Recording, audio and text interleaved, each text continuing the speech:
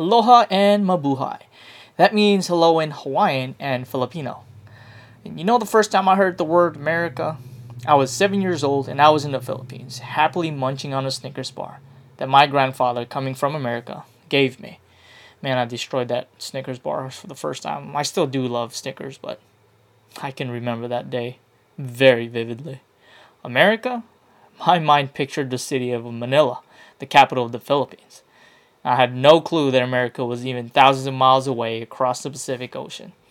I just knew that there would be a lot more skyscrapers, people, and just modern infrastructure. Then when I arrived to the islands of Hawaii in 2002, I was greatly surprised to see the beautiful beaches and the palm trees. And man, did the entire country look like this? Welcome back everyone to A Filipino's Dream.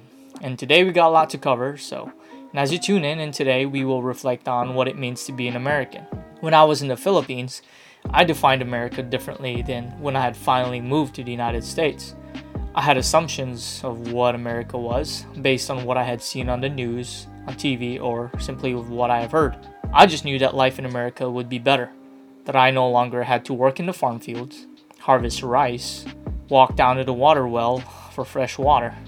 I moved to America, but I still didn't really understood what it meant to be an American. It only felt like I had moved to the inner city. And for the record, my family in Hawaii did not live by the beaches or in the mountains where the palm trees or the needle trees sway. My family and I lived in the city. For many years, I thought this was my American dream, to have hot running water, electricity, and a roof that remained attached to the building during a hurricane. But it meant much more than that. I didn't realize what it meant to be an American and to live the American dream until I joined the Army. I joined the United States Army in 2013, right after high school.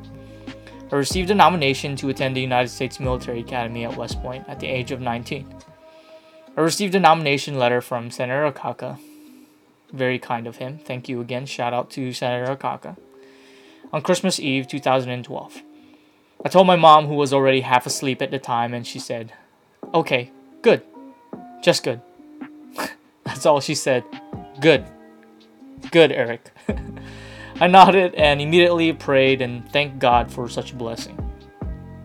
Fast forward 7 months later, and I was standing beneath the steps of the Statue of Liberty in New York. Man, did I cry.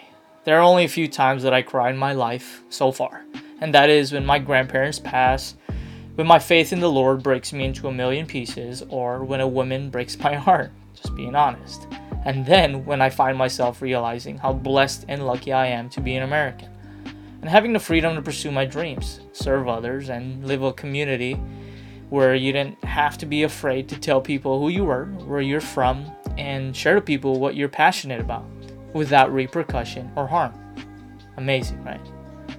If you think about other countries who suffer with religious persecution, unstable economic infrastructure, this moment was just incredible.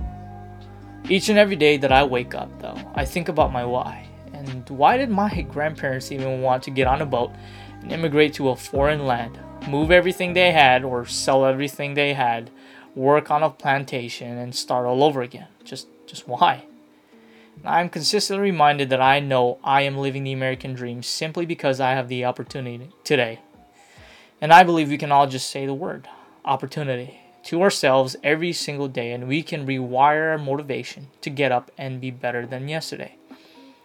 And I am extremely grateful to have this outlet, this podcast, as an opportunity to share and encourage others to look at each day as an opportunity, because our service members fought for this country.